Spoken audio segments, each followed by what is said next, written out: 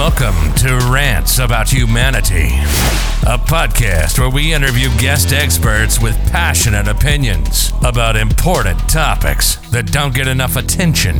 Raw, unfiltered, thought-provoking perspectives with no censorship. With your host, Philip Van Houten.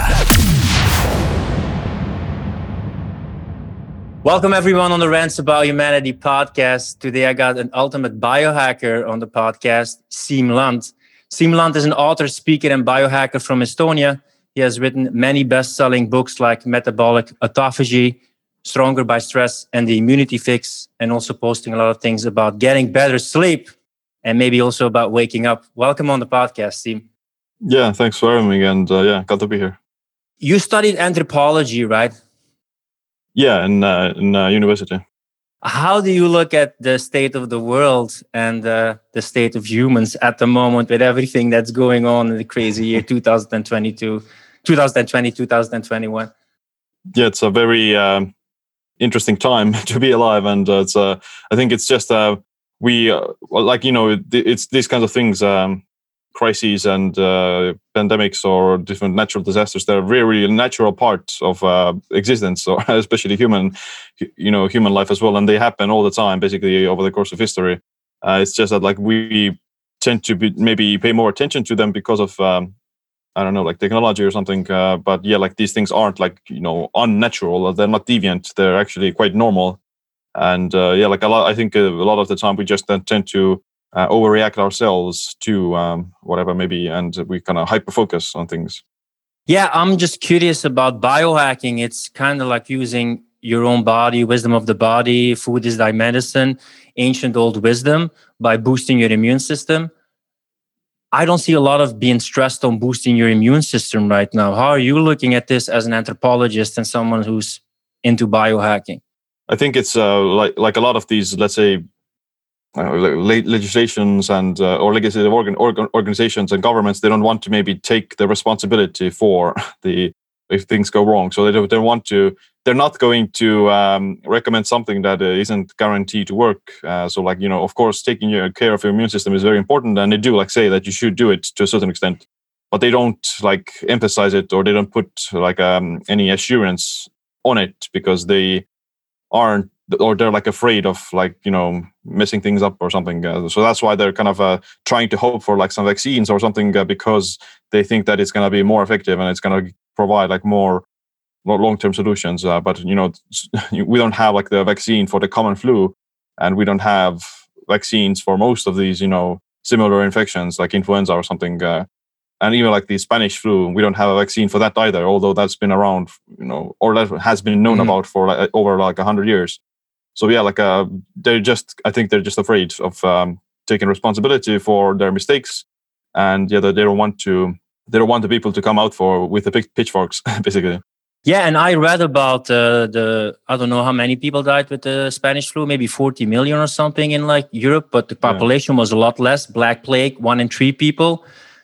No matter what you think about what's going on, it seems a bit of an overreaction when you look at how many people actually get killed by it historically, right? When you take a look at the Black Plague and other plagues, Spanish flu, even other flus. What is your opinion why the reaction now is completely different than, let's say, in the past with other viruses and big plagues? Well, depends on how you look at it. It can be said that the world is more interconnected now, so the kind of potential to spread much faster is greater. So that's why it did get from China to New York and Europe very fast, and even all continents of the world basically within weeks or months. So that is one of the issues, that it is very unpredictable. It's very rapid, and people aren't kind of prepared to deal with it. So the hospitals aren't ready. We don't have a current proper equipment, and we don't know how to treat it. So it is natural, and it is necessary to slow down it initially as much as possible, so that we could gather the right information and get the right data. But that train has already passed. So it's been far too long. We should have all the kind of information that we need to make the minimal effective kind of decisions.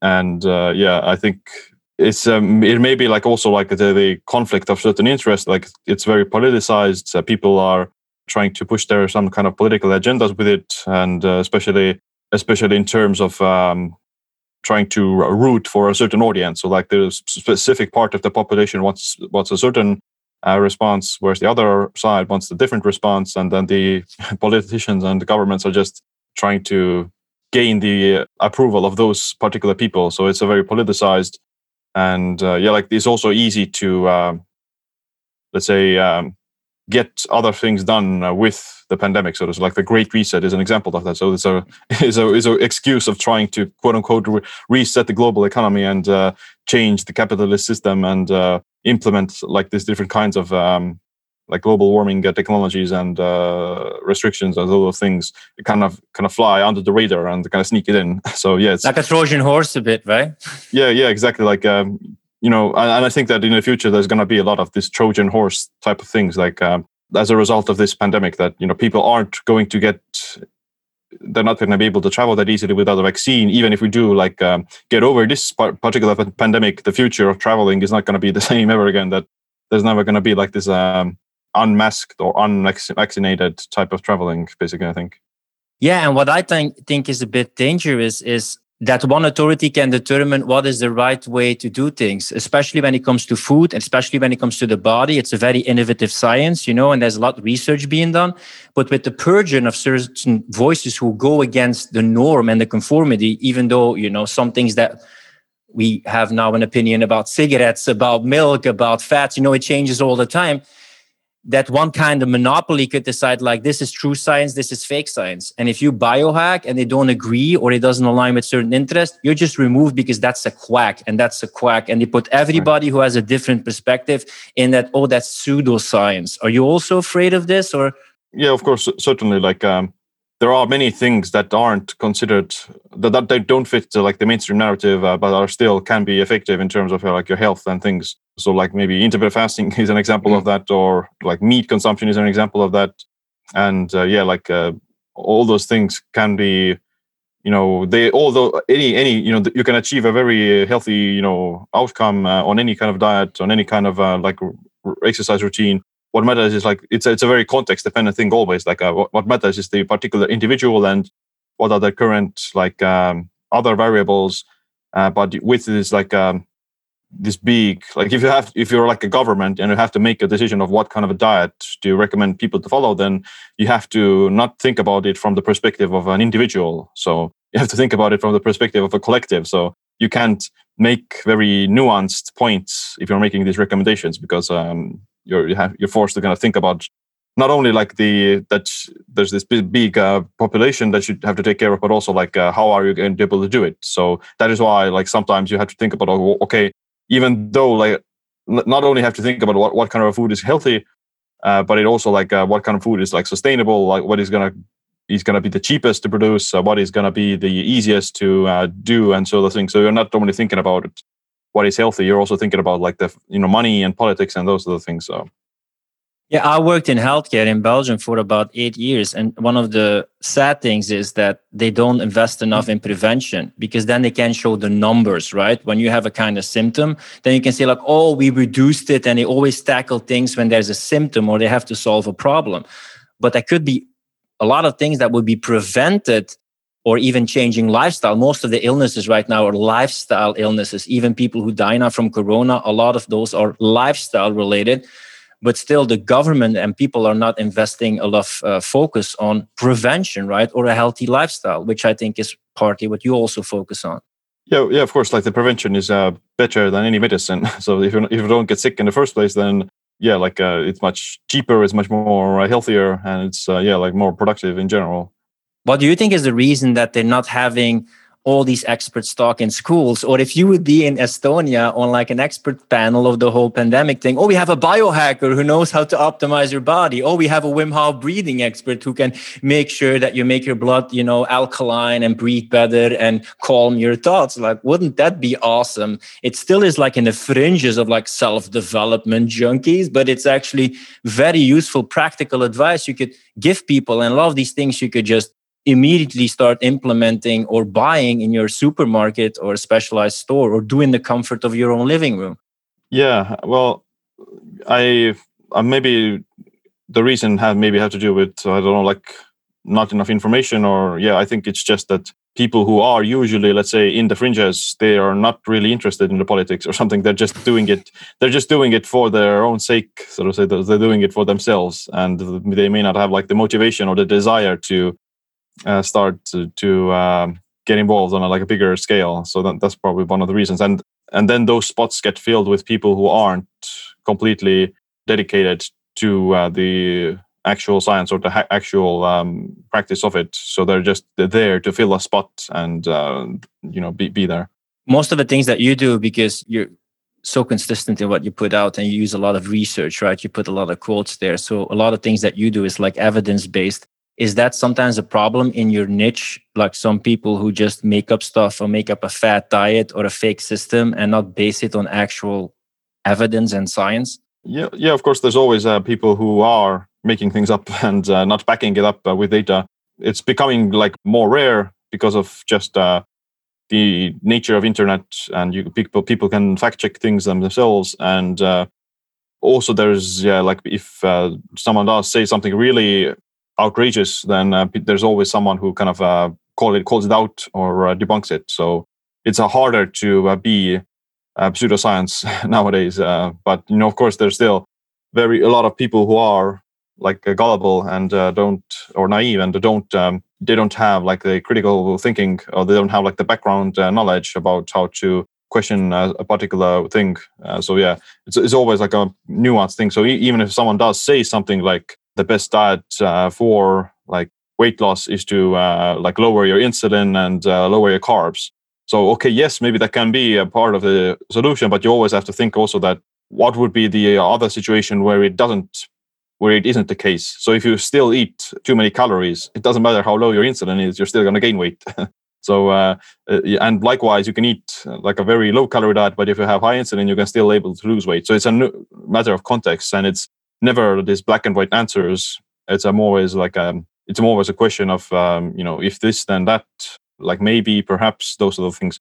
Like I like to judge an expert or like an influencer based upon how assured or how confident they are on their statements. So if they're very like assured, they're very confident, they're like, yes, no, black and white, meat is good, meat is bad, plants are good, plants are bad, etc. If they're like this very die-hard, very confident, then they're actually full of nonsense because they clearly they're trying to just persuade people to do something or to think in a certain way without seeing the nuance and without seeing the context of the situation. So and instead, like if an expert is saying like, yes, but maybe, perhaps, I don't know. Well, look at the research. Like very, very like not sure and very the standard. Like, it depends answer, right?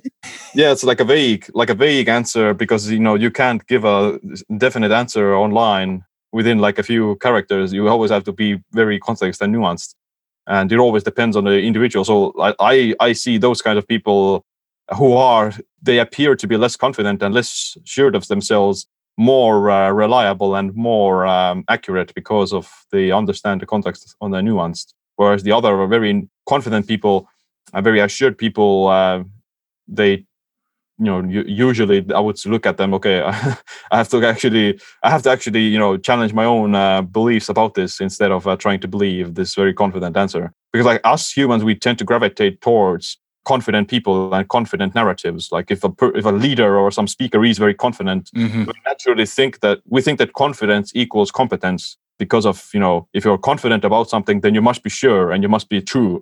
Whereas like that's actually not the case. Like it's like an illusion. It's like, the birds with big feathers, like a big tail with very colorful feathers and this big flushy. They must have strong genes because they it's expose themselves so much. Yeah, it's an illusion. It's not like the actual case, it's just a trick. Yeah, I was a vegan for like a year and a half, and I tried it out, and now I'm like, let's say 80% vegan. Some people go into veganism and like, it's almost like a belief, like now I don't have to check my blood or don't have to check like what I get. And I checked it. I make sure that my blood was good, but I felt a bit weaker, a bit less empowered. I didn't feel stronger because of veganism. I feel it's a good choice to eat like less meat out of certain virtuous causes or ethics.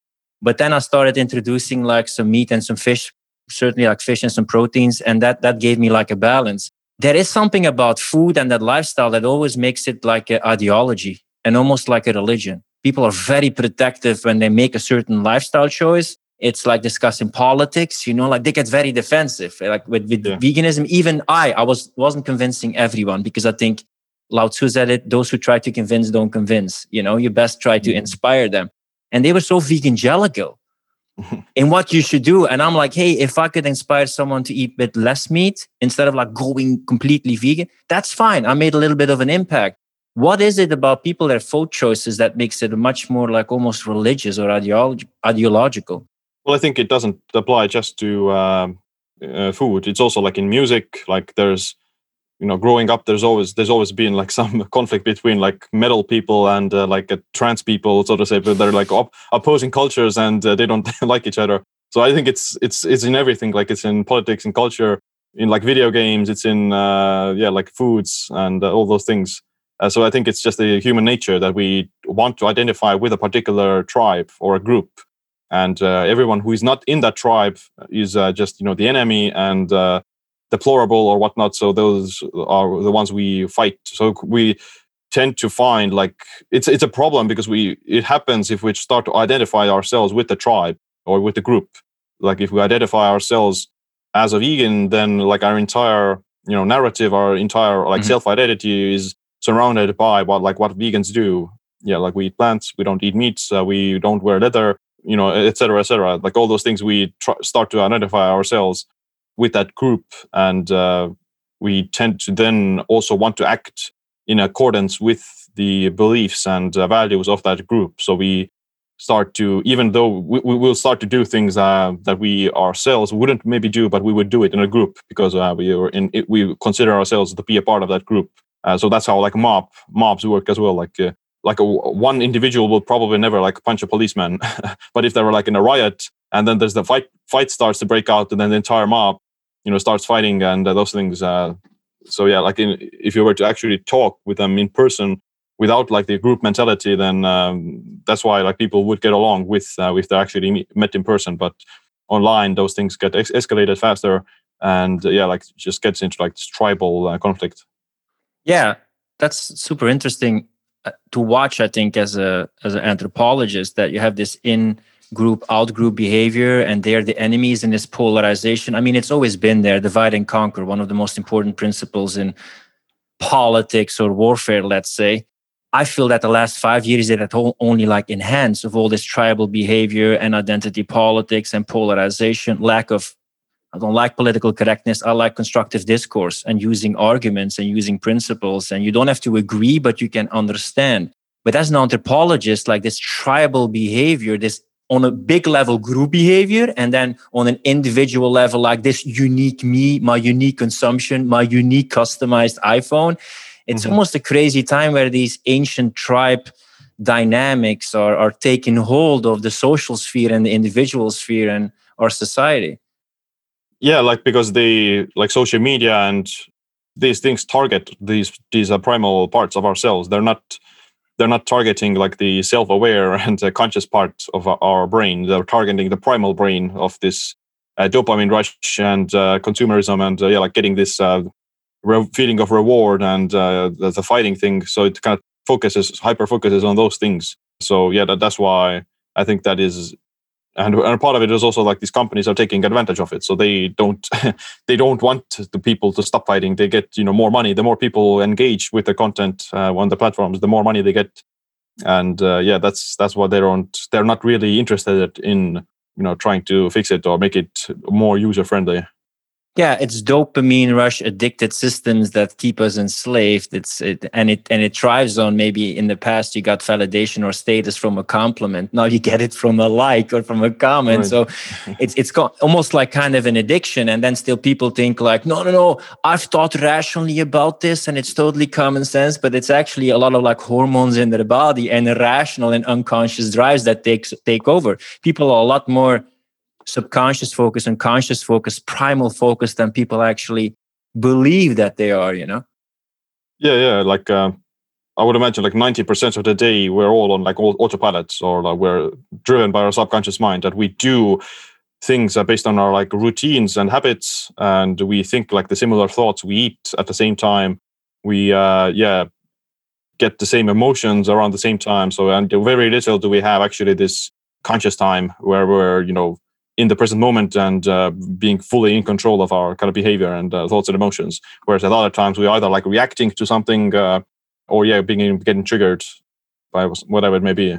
I love to see your audience grow on like YouTube. You also have your social media following that you'll build up. I know you're much into like stoicism.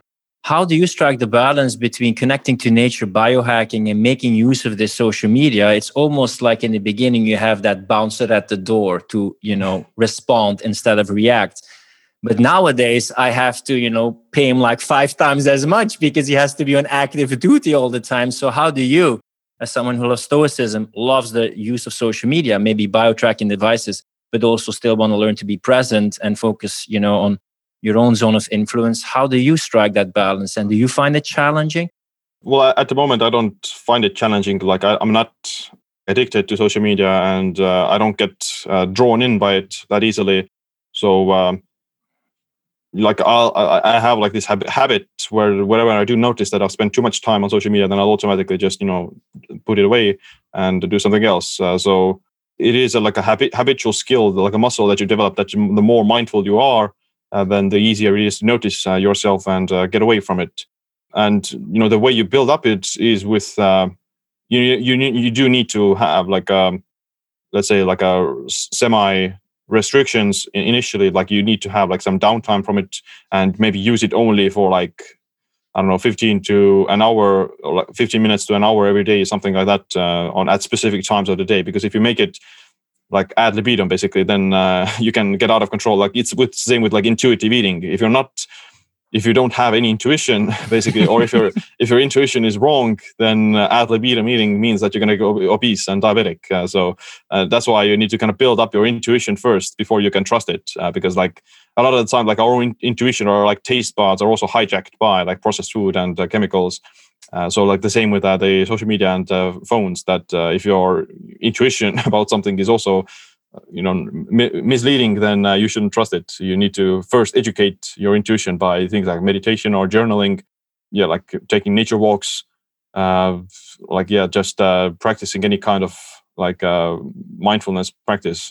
For me, for me, it's easy to do because like I do writing every day, and it's very easy to me to get into the zone, and that kind of just teaches me to guide my attention and focus very easily. Like I can control my focus very easily and not get distracted.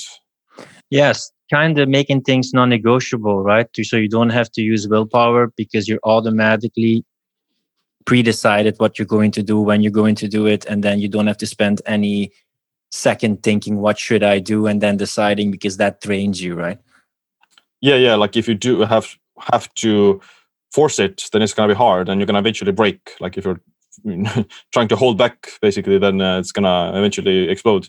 So that's why doing things like on a routine basis, like you do routine basis with meditation, you have habits for that, or you have routines for your social media or your exercise or whatnot. All those things develop this like a meta skill that it's a meta skill that is everything else you do is gets better because of it. Kind of it covers everything and improves your focus and willpower.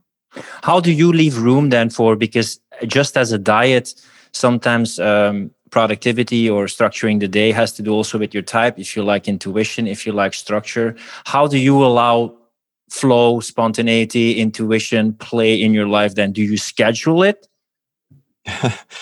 Not really. Like depends on like where I'm at. Like if I'm in a point in time where I need to be productive, or I have a deadline or something that I want to reach, then I'm not going to do it, or I'm not going to schedule in some flow or something like that, or creativity, because I need to be achieve a certain goal.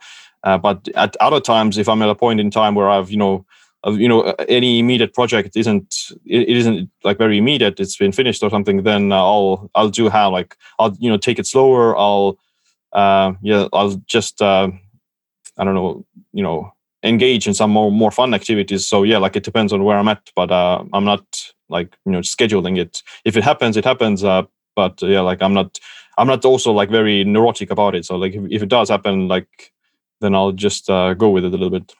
Do you believe in or do you use setting goals or visualization, or are you more a routine and habit person, and then you just do them and you will inevitably reach the goal? What's your system to become consistent and reach a certain point or milestone? Yeah, like if I were to set a goal, and then I wouldn't like pay attention to it that much. I would focus mostly on just the process itself, like just trying to get better at the process and get feedback from the routines that I do, and then adjust it based upon like what is needed. Like, do I need to change something or not? I don't have like these very multiple goals. Like I don't have any goals for like, okay, I'm going to want to gain this much muscle by the end of the month or something. And I don't want to, and I don't set like any goals that I have to earn a particular amount of income by the end of the year or something. I'm like more focused on the process itself. I do have like bigger goals, like they're not like short-term goals. They're more like long-term goals of years and decades. What's one of your biggest goals or dreams? I do want to, let's say, start or be in part of like some sort of a education company type of thing, where we teach like, well, currently it is biohacking, but who knows what it's going to be in the future? Like maybe where we go past biohacking, we go straight into some like nanotechnology or something. But yeah, like education company about essentially human optimization and improvement. Now we're delving into a topic that I'm super passionate about, the impact of technology on our lives. I have a quote that says, the danger is not for robots to become like humans. The danger is for humans to become like robots. How do you look at this, who's at the moment focusing on food, on the power of the human body, and then the progressing integration with technology? Are you excited about it? Are you, a bit like both sides on it? Are you a bit scared of it? What's your point of view towards it at the moment? We can definitely see the danger in both ways. Like at first, there's the danger that the robots are going to take over, or we're going to essentially become slaves in the Matrix type of scenario. But at the same time, there's also the inevitable fate that if we don't, implement more technology into our lives, and if we don't, become more like robots, that kind of guarantees our own demise as well. Because I think the human species is very fragile, and we're living in a very chaotic world. And like trying to stay human, trying to be this ape on this rock is going to be it's not very sustainable, or it's essentially guaranteed to fail, because there's been multiple extinction events on this planet, and they're probably going to happen again. So we're like a sitting duck here, basically. And I think technology is one of those ways that is essentially helps us to guarantee the survival of the human species, and even like all conscious life in the universe. Like I do think that there is like some other life forms out there, but chances are that there isn't. So if we are the only, let's say, conscious human or conscious life form in the universe on this planet, then we are like we're like basically ensuring the survival of all conscious life in the potential world. Because like if we get wiped out, then universe can go like dark. When you say ape on a rock, what is something that you think like we can never give this up as humans, because that makes us fundamentally human? When I would have to look at a half cyborg and ask like, is he still human? What are some things that you define as an anthropologist as Siimland as this is actually essentially human, and this has to be there? Yeah, well, I think that's a hard question, and like no one has basically answered that. Like there are some things that make us human, like language and social communication, and like theory of mind, which is the idea that I think that, like theory of mind might be one of those things that is currently considered to be uniquely human. One of the few things, like which theory of mind means that you're aware that someone else has a mind. So like if they think that the theory of mind develops around the age of 3 or something, like that around that time people or the children start to know that that other person has a mind similar to yours, and they kind of think in a similar way, but they're not you. They're like a different person. They think that chimpanzees have it, but they haven't proven yet. So yeah, like I think people are aware of this, that they're like uniquely there themselves, and they have like this their own consciousness. So the consciousness aspect is also very confusing, and it's not clear. But yeah, like the self-consciousness is, I think, the biggest biggest thing, that we are aware that we are aware, that we know that we are this kind of a ghost basically in a shell that is operating, and we can see ourselves from this third person perspective. Like other animals, they have like similar types of consciousness, but I think it's not as like this meta. Like probably elephants or dolphins, they don't probably know about the stars and the galaxies and those things. Or they're not aware of like time and history, which is another uniquely human kind of concept. Well, I think some people right now are not really aware of history. Yeah. Correct me if I'm wrong, but a way also what Stoicism is a kind of defensive philosophy to regulate your emotions, to have more peace of mind. What if technology, and I'm challenging your thoughts here, like what if technology creates a kind of equilibrium, like the movie Equilibrium State, where you just regulate your emotions, because emotions can create great things, but they can also create like very horrible things. Like, what is your opinion about that? If that technology could regulate our emotions? It's like hard to know what a AI would think, so to say. Like we try to project our own human motivations onto the AI. So we think that the AI is going to become like this warlord who's going to take over and destroy everything, because that's what we would do. It's the intro and endoskeleton, like also from your intro, right? It's from Terminator, right? Yeah, like, we think that the robots are going to be this very warmongering thing, because that is, how humans act themselves. We project our own emotions, but we have no idea what a super AI would think and how it would act. Maybe they would just go away. Like who knows? And likewise, like maybe they would, try to control our emotions in a way that make us like self-destruct, or maybe they start to change our emotions in a way that creates like world peace or whatnot. So I think like there's going to be probably in the future where you can just take some sort of a supplement or pill that changes your emotional state. Like you want to be more focused, there's already like caffeine and modafinil and things. You want to get more focused, you take this. You want to feel sleepy, calmed, you take this. You want to feel like dopamine, you want to feel oxytocin, the love hormone, then you take this one. There's already like this similar. They're very potent, but there's already out there. And I think, people are already in the future able to use these things.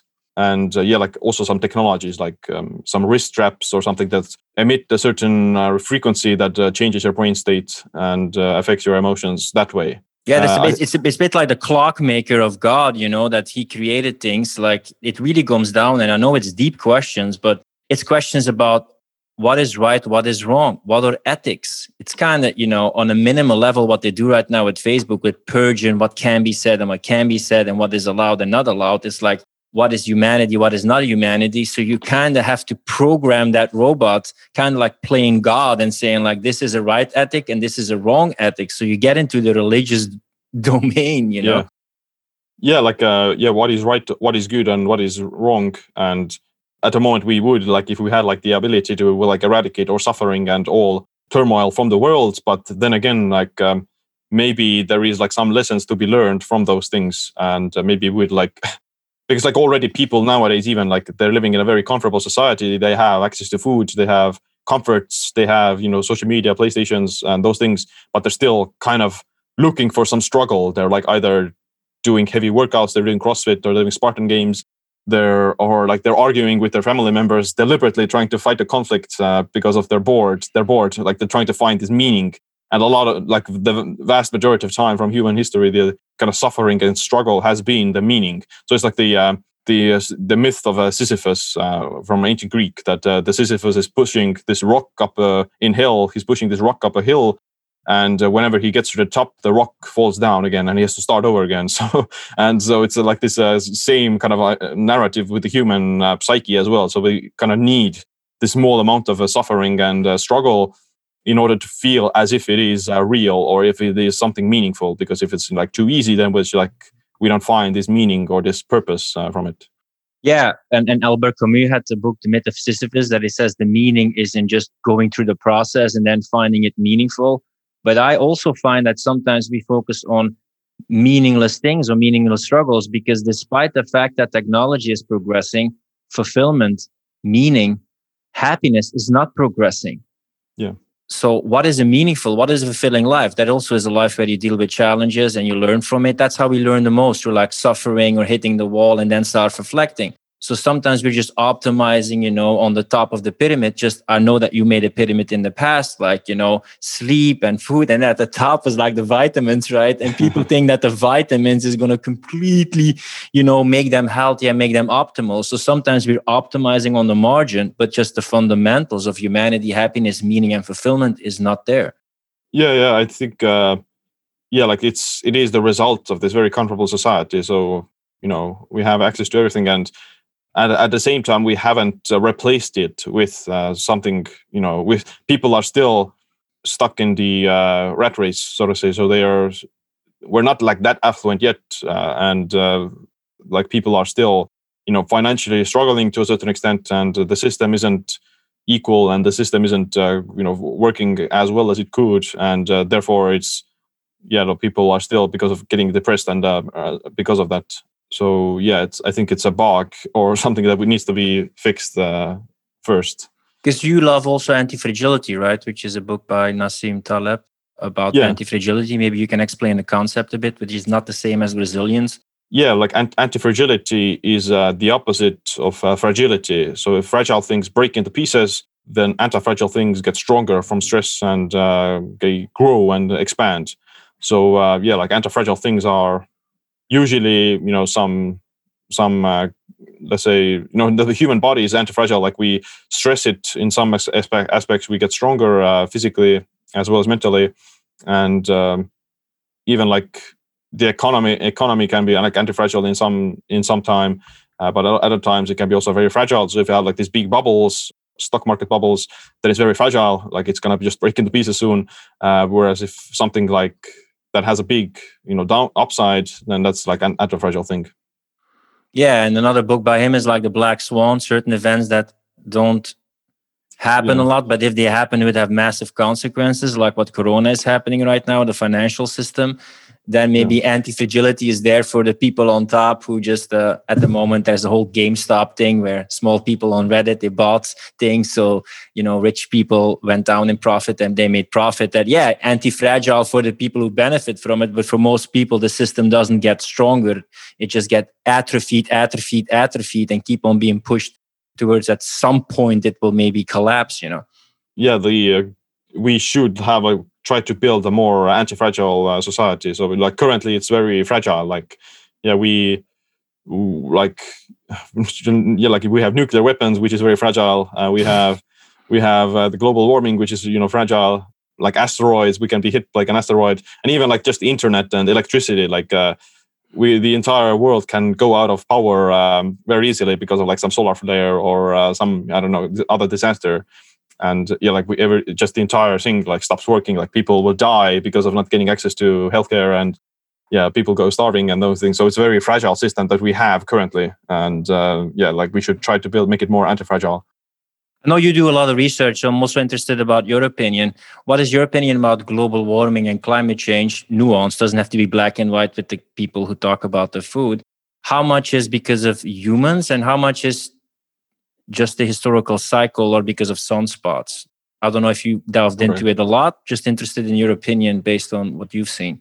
Well, I think it's both. Like humans definitely contribute to it quite a lot, but I think also, like, if I'm not mistaken, then the temperatures have been as high. The average temperatures has been as high in the past already. Like in the Middle Ages, I believe, like the cycles tend to go, and like there's also been the coldest like winters within the past few decades as well. So it's not like this that is progressive. They're getting hotter, and it's hotter than it's ever been before, and it's about to explode. So it's definitely been hotter in the past, and this has also been colder in the past, and it's probably gonna get colder in the future as well in some time. But I do think that it's because it doesn't have to be like a huge change for it to have like a massive negative effect on like coastal regions can be wiped out because of even just a little bit of the Arctic ice melting and things like that. So there's going to be definitely a lot of damage to the economy and people as a result of that. So we should still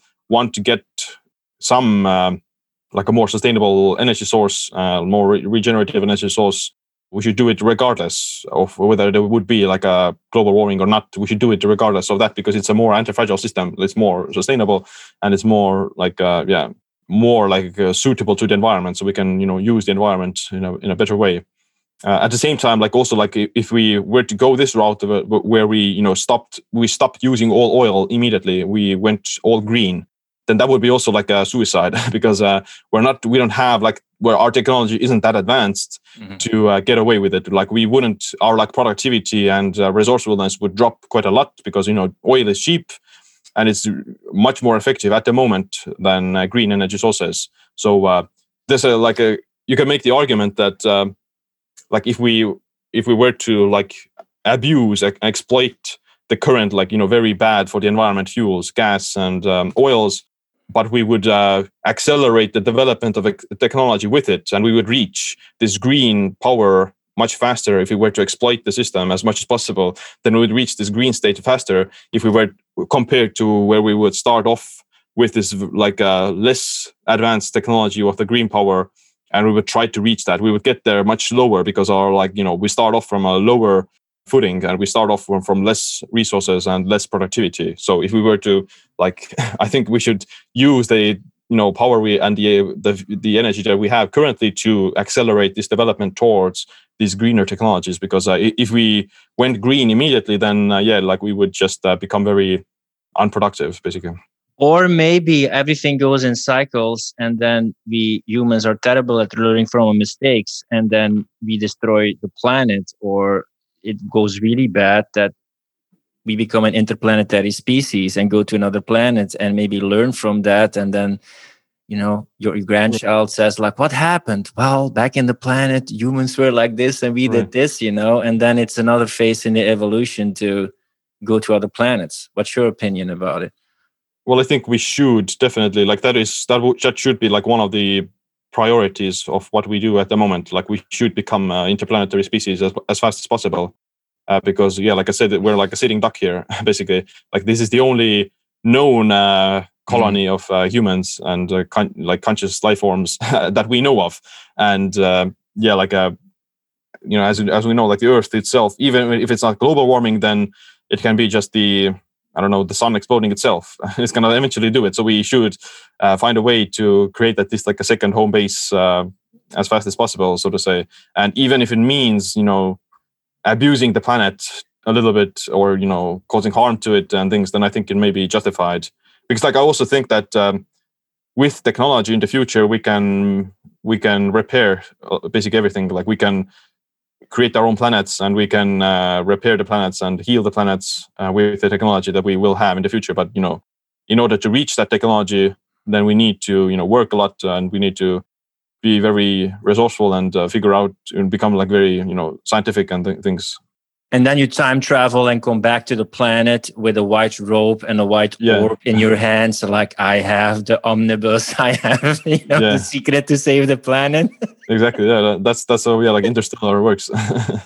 For people now, like to give them like basic advice, like, hey, if you want to boost your immune system, if you want to, with everything that's going on, to make sure that you stay healthy, besides the basics, like let's say sleep, movement, exercise, what are some supplements, foods, things that most people could take that would actually benefit them a lot? If you would have to give them advice on the most basic level, that would apply to the most people. Well, they're all like the key nutrients that you do need for the immune system, and most people aren't getting enough of, which would be like vitamin D, magnesium, zinc, and selenium. I think those would be the four big ones. And first, how do you get, or you should get your vitamin D status checked, so to say. And the optimal reference range for vitamin D is about like 60 to 70 nanograms per deciliter, or 100 to 150 nanomoles per liter, I think. And that will be the optimal range for that. Less than that is going to drastically increase the risk of, or the severity of COVID-19 infections. For magnesium, like most people also need magnesium, not because of the immune system, but also just the other like stress and like insulin resistance and diabetes types of things. So that is important. Like about 50 to 70% of the people aren't getting the RDA which would be about like 400 to 450 milligrams per day. And for that, like you probably need to take like some magnesium supplement, because most magnesium foods are like low in magnesium or it's depleted because of like soil erosion. With zinc and selenium, like you could take like a zinc supplement, but taking it too much can also have like some bad effects. So trying to eat more zinc foods, like seafood tends to be the highest in zinc. And for selenium, like you can get the selenium you need by eating like a few Brazil nuts a day, or some legumes and beans, and even like animal foods. What's your opinion as a biohacker towards the vaccine and towards like healthy people taking the vaccine to become immune to the virus? Most people are probably end up kind of getting it, like at least a certain percentage. So to reach this like a herd immunity phenomenon, whether or not you like need to take it, I don't know, but it's gonna at least, or like we don't even know if it's gonna work, or if it's gonna work in like in the future strains. So it's probably the virus itself is gonna probably mutate and change. So we don't know if the vaccine is gonna work for that. So we're gonna have to just wait and see. Like I don't think that you need to go like run out and get it. Like maybe you do.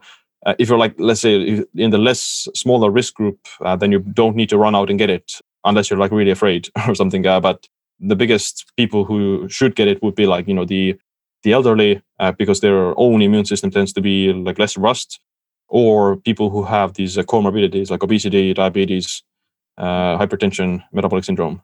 So for them, I don't think like the vaccine is gonna like kill you or something. I think it's just gonna be, the question should be like whether or not it's gonna just work or not, because I think it's safe, but I think it's whether or not it's gonna work. Yeah, that's the biggest issue.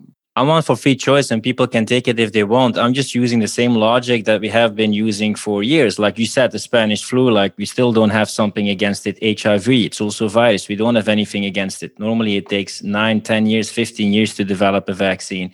And normally you use it for only the vulnerable people, and other people get herd immunity by developing antibodies. So I'm just using the same method as we have been using in reasoning for like years, but it seems that now how they treat it, how they approach it is like different than in the past. That's a bit how I look at it. And I found it strange.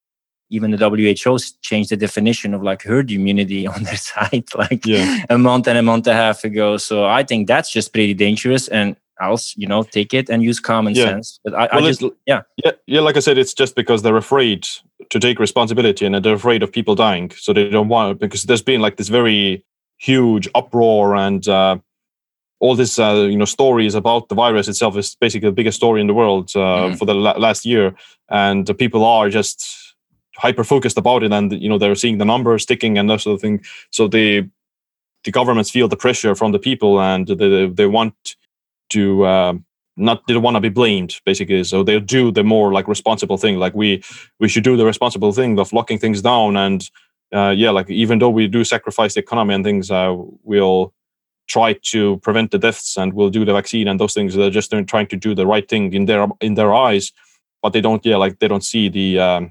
downstream consequences of that, and they don't, or at least they don't want to acknowledge it. They're just doing what the PR expects them to do. That cartwheel problem where people have to decide if people are going to get killed by a train, and if they just switch the lever, less people can get killed. But most people don't do it because they don't want to be responsible for killing people, even if it's less people. Well, it's the same problem. They want to decide that some people should die for like a long term, or living with it, because they don't want to be personally responsible, even though that may be lifestyle related diseases, which are still one of the biggest, death causes ever, that they don't want to be responsible for it. And I just think imagine that they would have the same way of treating it when they would talk about lifestyle illness or unhealthy eating or smoking or all these things. Like, you could also save so many lives, not discounting the ones that happened by Corona, but just like a holistic approach and thinking like, how can we handle this responsibly and also in the long term becoming more anti-fragile or more robust. So that frustrates me a little bit, the approach of this whole crisis. Yeah, like the vaccine is also like a fragile approach. So you're using the vaccine, but you're not fixing the root cause of the issue, which is like the poor health of the entire population and that sort of thing, and the like weak ecosystem or the fragile infrastructure. So if you fix those things, then it will be more anti-fragile as a result. One of the mistakes that you say people make is that the biggest cause of death is aging. What do you feel is the biggest cause of death in people? Well, we're all going to die in the sense that they're just being born. Yeah, life is an incurable disease. Yeah. Yeah. Just the kind of living the hedonic lifestyle, maybe or living the overnourished lifestyle would be a better way of saying so, because like just overfeeding and eating like the bad junk food, I think is the biggest just thing that over the course of entire lifetime is gonna catch up on you and does like accelerate things in terms of aging. Maybe you can talk a bit about metabolic autophagy or intermittent fasting, which is a bit like restricting food and eating less and you become healthier. Some people will listen like, huh, what? Yeah, well, the intermittent fasting is a way to like help to achieve like a calorie deficit. Research does find that eating a little bit less calories helps to live longer and slows down the onset of diseases. Intermittent fasting like mimics that, so you don't need to necessarily starve basically to get the same effect. So you can even like studies when they do on mice and some people that eating the same amount of calories, but you do it in a smaller time frame, like achieves a similar result as calorie restriction. And it's also like somewhat more convenient for a lot of people. So you don't have to, eat several times a day, but you still get to eat like larger meals. So you don't feel as if you're starving yourself. And it's good for like weight loss. It's good for diabetes and metabolic syndrome. It's good for even like the brain, helps with it protects against like neurodegeneration.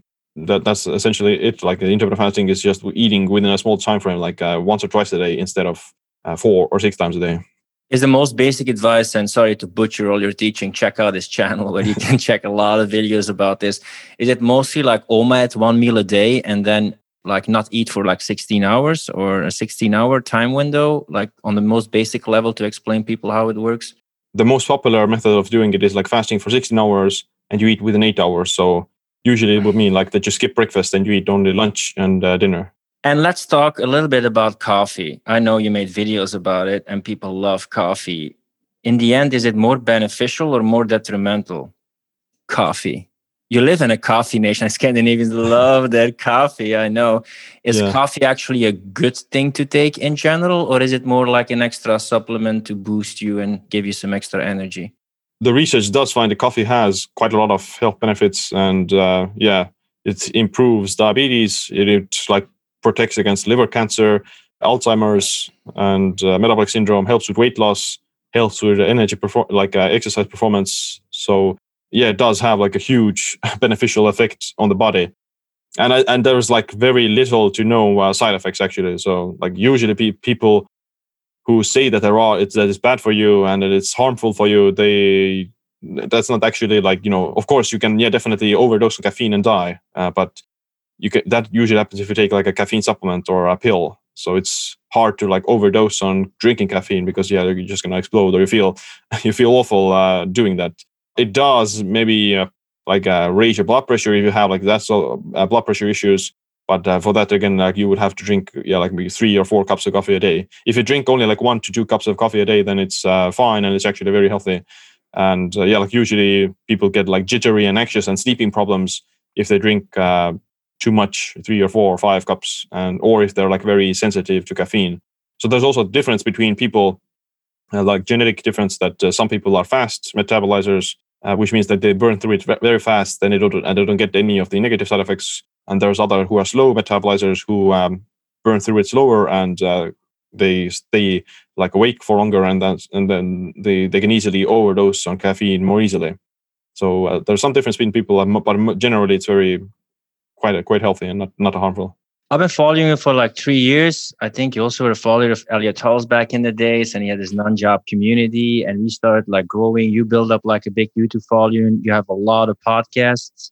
At the end, like tell where people can find out more about your social media channels.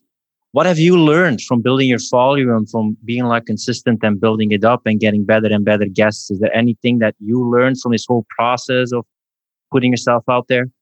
The biggest thing that I've noticed was that usually people respond the best to like a particular problem that they have or something that they search for. So, there's always different types of trends going on in society, or that get more attention than others. Like